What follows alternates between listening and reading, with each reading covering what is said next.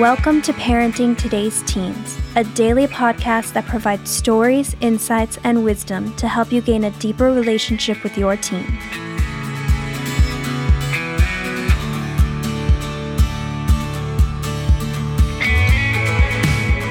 On today's episode, Mark Gregston sits down for a conversation with a couple of Heartlight's teens. For the past 2 decades, Heartlight has become the country's premier residential counseling center and boarding school for struggling teens.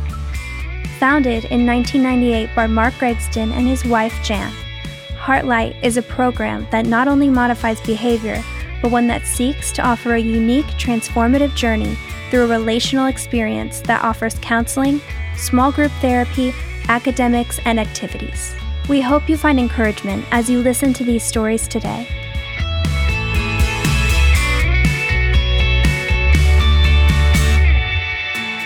Well, Harrison, thanks for being a part of the program. No problem. It's good to talk to you. I'm sitting here, you got a hood on, and you got your hair up in a little, I don't even know, I call it a piglet. Ponytail, I guess? Yeah, ponytail or something, a forward ponytail. You seem like a pretty normal guy. I mean, how did you end up at Heartlight? Well, I just had a lot of rough stuff happen in my life, and to really kind of I would guess, medicate, just kind of got into a lot of drugs, and kind of just lost control, and my parents were just desperate to find any way to kind of save me from myself. Wow. So, when did the drug stuff start? Probably more towards the end of 8th grade year. I started smoking marijuana, and then sophomore year I started getting into like heavier stuff. 8th grade. Mm-hmm. Remember the first time you did? Yeah, it was with one of my friends who was a freshman. He lives in Carmel, which is by Indianapolis. Yeah. We went out there. And I mean, what'd you think afterwards? I was like, this is pretty cool. Like, I feel really happy, and like I hadn't felt happy in a while. So yeah, so because I think it's a setup sometimes. Mm-hmm. If things aren't going well, then everybody looks for something that'll make them happy. What was going so wrong? What was going so bad? I'd just been really betrayed by a lot of people in my life. Oh, wow. And more specifically, recently in that time, I was very young. I was about 15, and then there was like a early life pregnancy with a girlfriend of mine. Well, 15. Mm-hmm. And so that's a shocker. Mm-hmm. I mean, who would have thought that's, so did everybody just call the thing off? You're not going to see her anymore? You're not going to do anything? Or we kept it hidden for some time just Yeah. because we were kind of afraid of what was going to happen. But after her parents found out, that was basically how it went. Wow. And they just don't want you around her anymore. And as a 15-year-old, I mean, I was shocked. I was married, and I was shocked when my wife said she was pregnant for the first. I was going, my goodness, you got to be kidding! I can't imagine what it would be at 15. So yeah, it was really rough. It just made me question a lot of things. yeah, yeah. So the pot, doing other stuff, that starts happening. How do you? So you're not doing that now.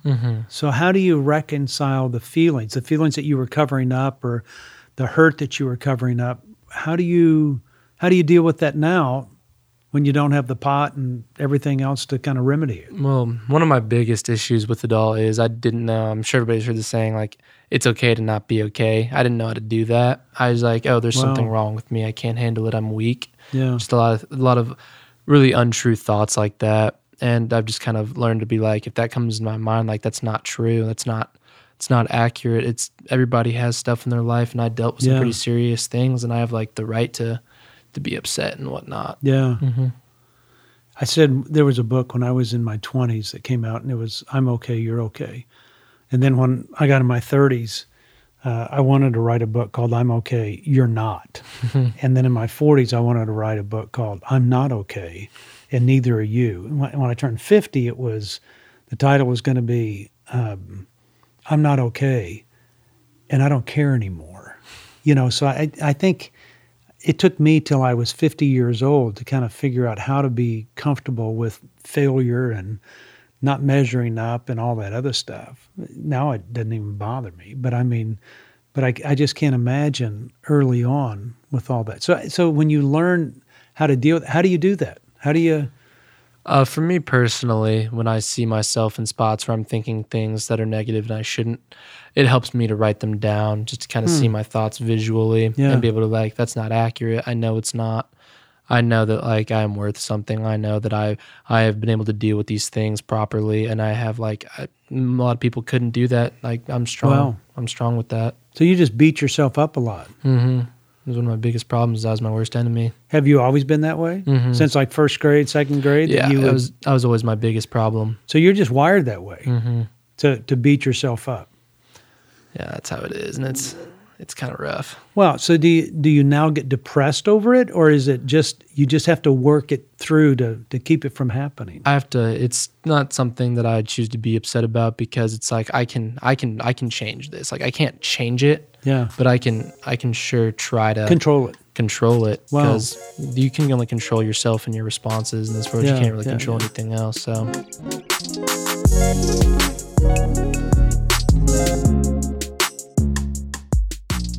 It's amazing because I wouldn't think that about you. I mean, I just from seeing you here, and it wouldn't be on my mind to go, this guy gets down on himself all the time because you're funny and everybody loves you, and the girls love you to death. So whatever you're doing, keep doing it, you know. And I mean, because they're always joking with you and they love engaging with you. And I go, you've got to experience relationships at a different level here, I think, haven't you? yeah, absolutely. Like the relation, I talked to my parents about this the last time I went home. Is like the friends that I make here, the relationships that are built here are just a lot more open and honest, and you're just very see-through with the people that are here because it's a safe place, and you're just trusting because you're like, this is just the relationship that was built in the environment, and you just have all these supportive people around you. You think people like you more because of your perfections, or they're attracted to you because of your imperfections? I know that's kind of on the spot, but what do you think? I would say, for me, I actually enjoy imperfections more because nobody's perfect. It's impossible to be perfect. Yeah. And like imperfections are what make people themselves because everybody's got shortcomings. Yeah, yeah. And it's just really how you handle it. So if somebody's like, oh well, I don't like you for your imperfections, and that's a them thing.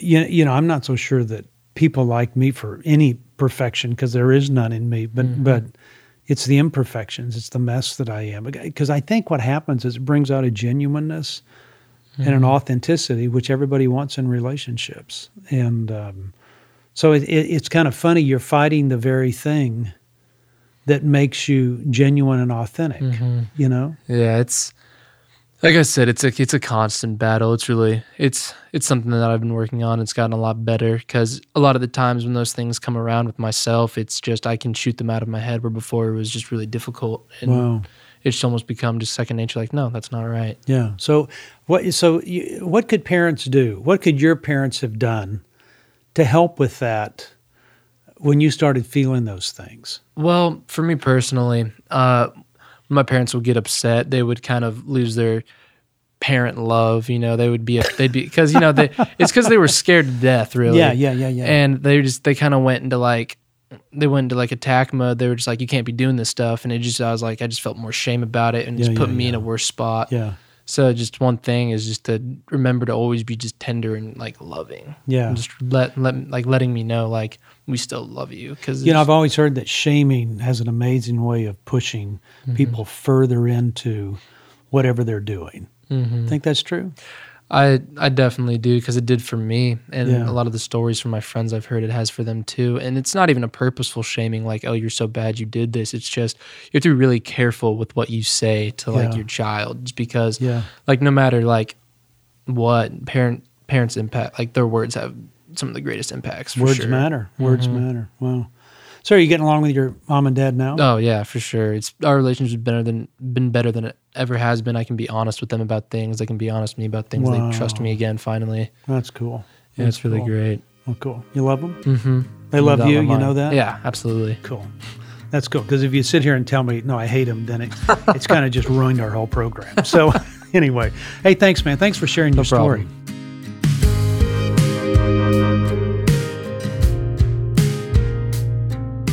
Over the years, Mark Gregston's one-liners and devotional insights have been a source of encouragement, amusement, and inspiration for people all over the world.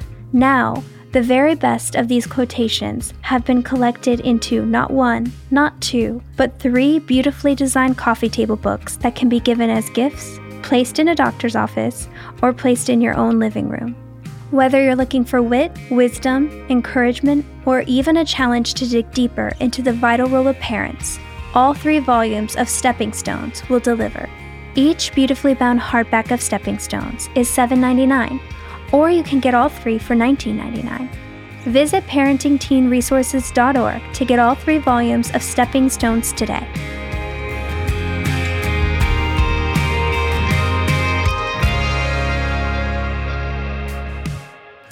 Hey, Grant, thanks for being a part of the program. Tell me a little bit, where are you from? From Austin, Texas. Austin, Texas. So a good Texan sitting across from me then. And so Yes, sir. how did you ever end up at Heartlight? What was going on that kind of got you here that your parents said, okay, we got to do something different? It was mostly just rebelling against my parents and running away mostly. I would get into arguments with my parents and just think that it was better for me not to be home and would just run away and stay with friends. And so what were those fights about? What was that kind of like? Just like disagreeing on their rules and like just little things like curfew and chores and just stuff like that. You think you ought to be able to stay out all night and Yeah. not come home and do what you want to do? And Yes, sir. And then when they say, no, you have to mow the yard and do all that stuff, you're going, no, I'd rather be with friends and stuff. Yes, sir. Doing stuff you shouldn't have been doing? Yes. Like what? Like smoking and drinking and going to parties. You think that was confusing your head a little bit? For sure, yes. And so was it rebellion, you think, that? Yeah, that's the best way to describe it. And was it just anything your parents would say, you'd go, I'm not doing it?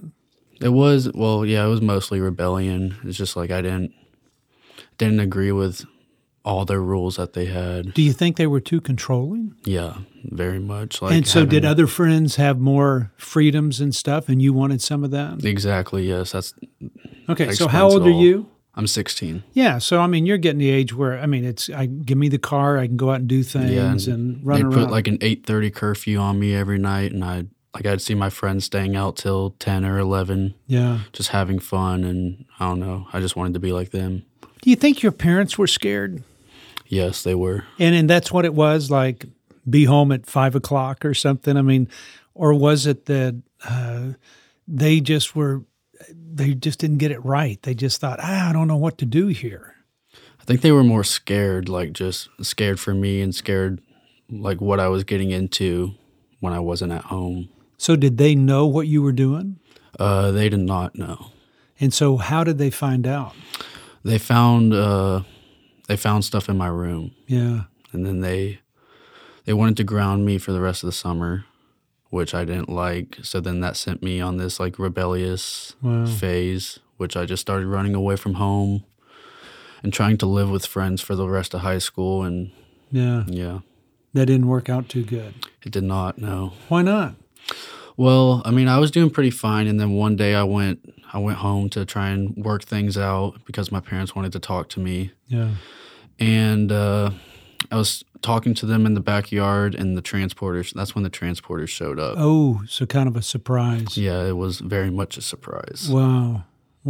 Okay, so how long have you been here? Been here 6 weeks tomorrow. Yeah, so you're still counting the days. Yes, sir. Yes. Oh, God. Has your head started to clear any? Oh, for sure, yes. And I mean, so when you're looking at yourself going, okay, are you thinking differently? Yes, definitely. In what ways? I don't know. I see the importance of like school and like building relationships and stuff like that now, which I didn't before.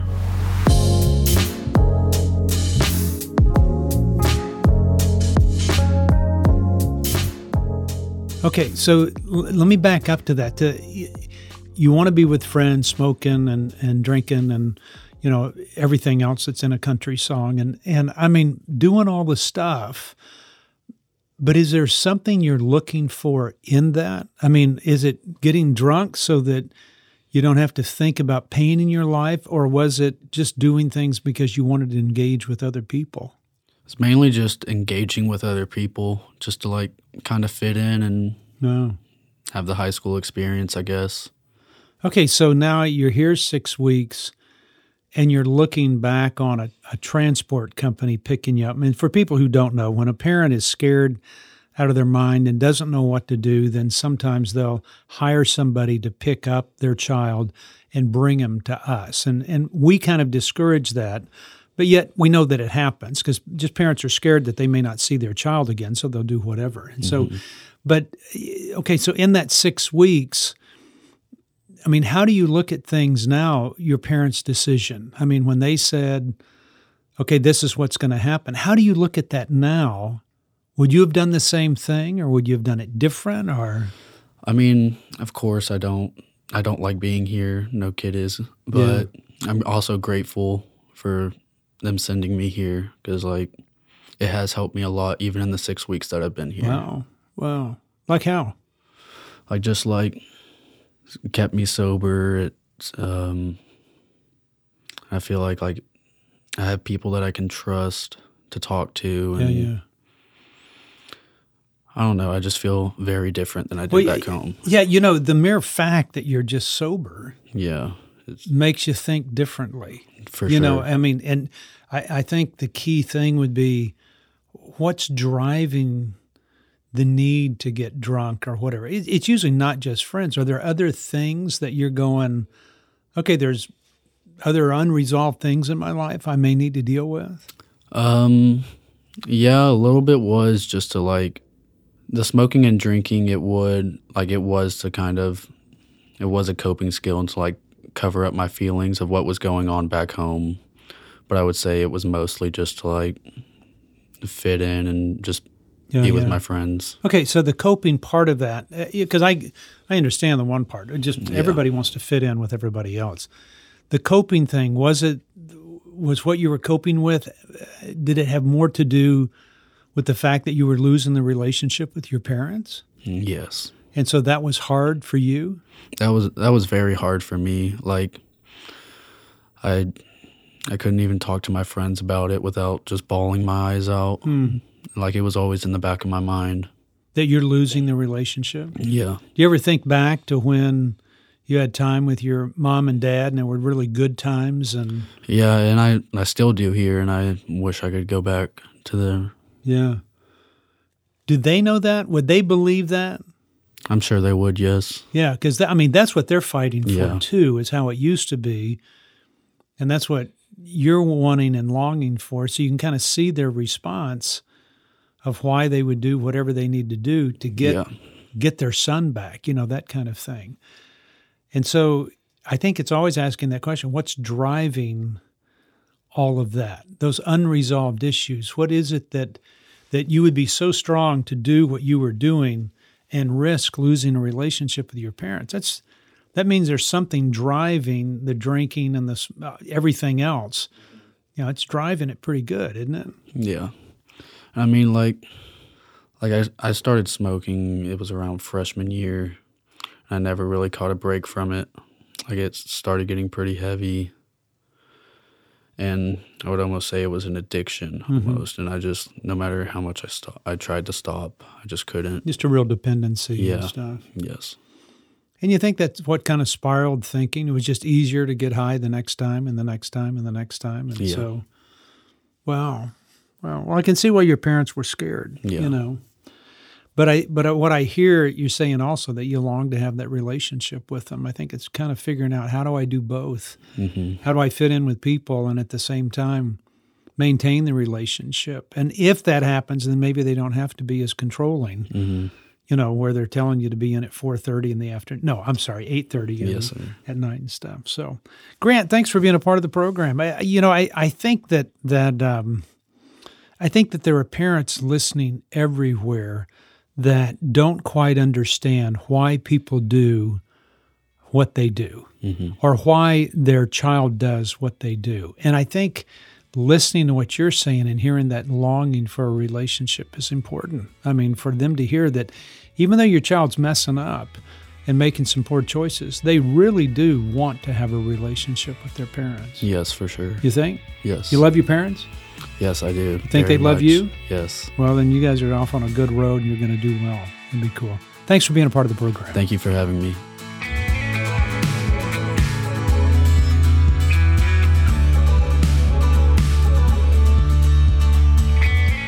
Thanks for listening to Parenting Today's Teens. For more information, visit parentingtodaysteens.org, and to learn more about Heartlight, visit heartlightministries.org. If this podcast has been helpful in your life and family, please share it or give us a quick rating and review on Apple Podcasts. Of course, you can listen to Parenting Today's Teens wherever you listen to podcasts. Join us tomorrow for another great episode. We'll talk to you then.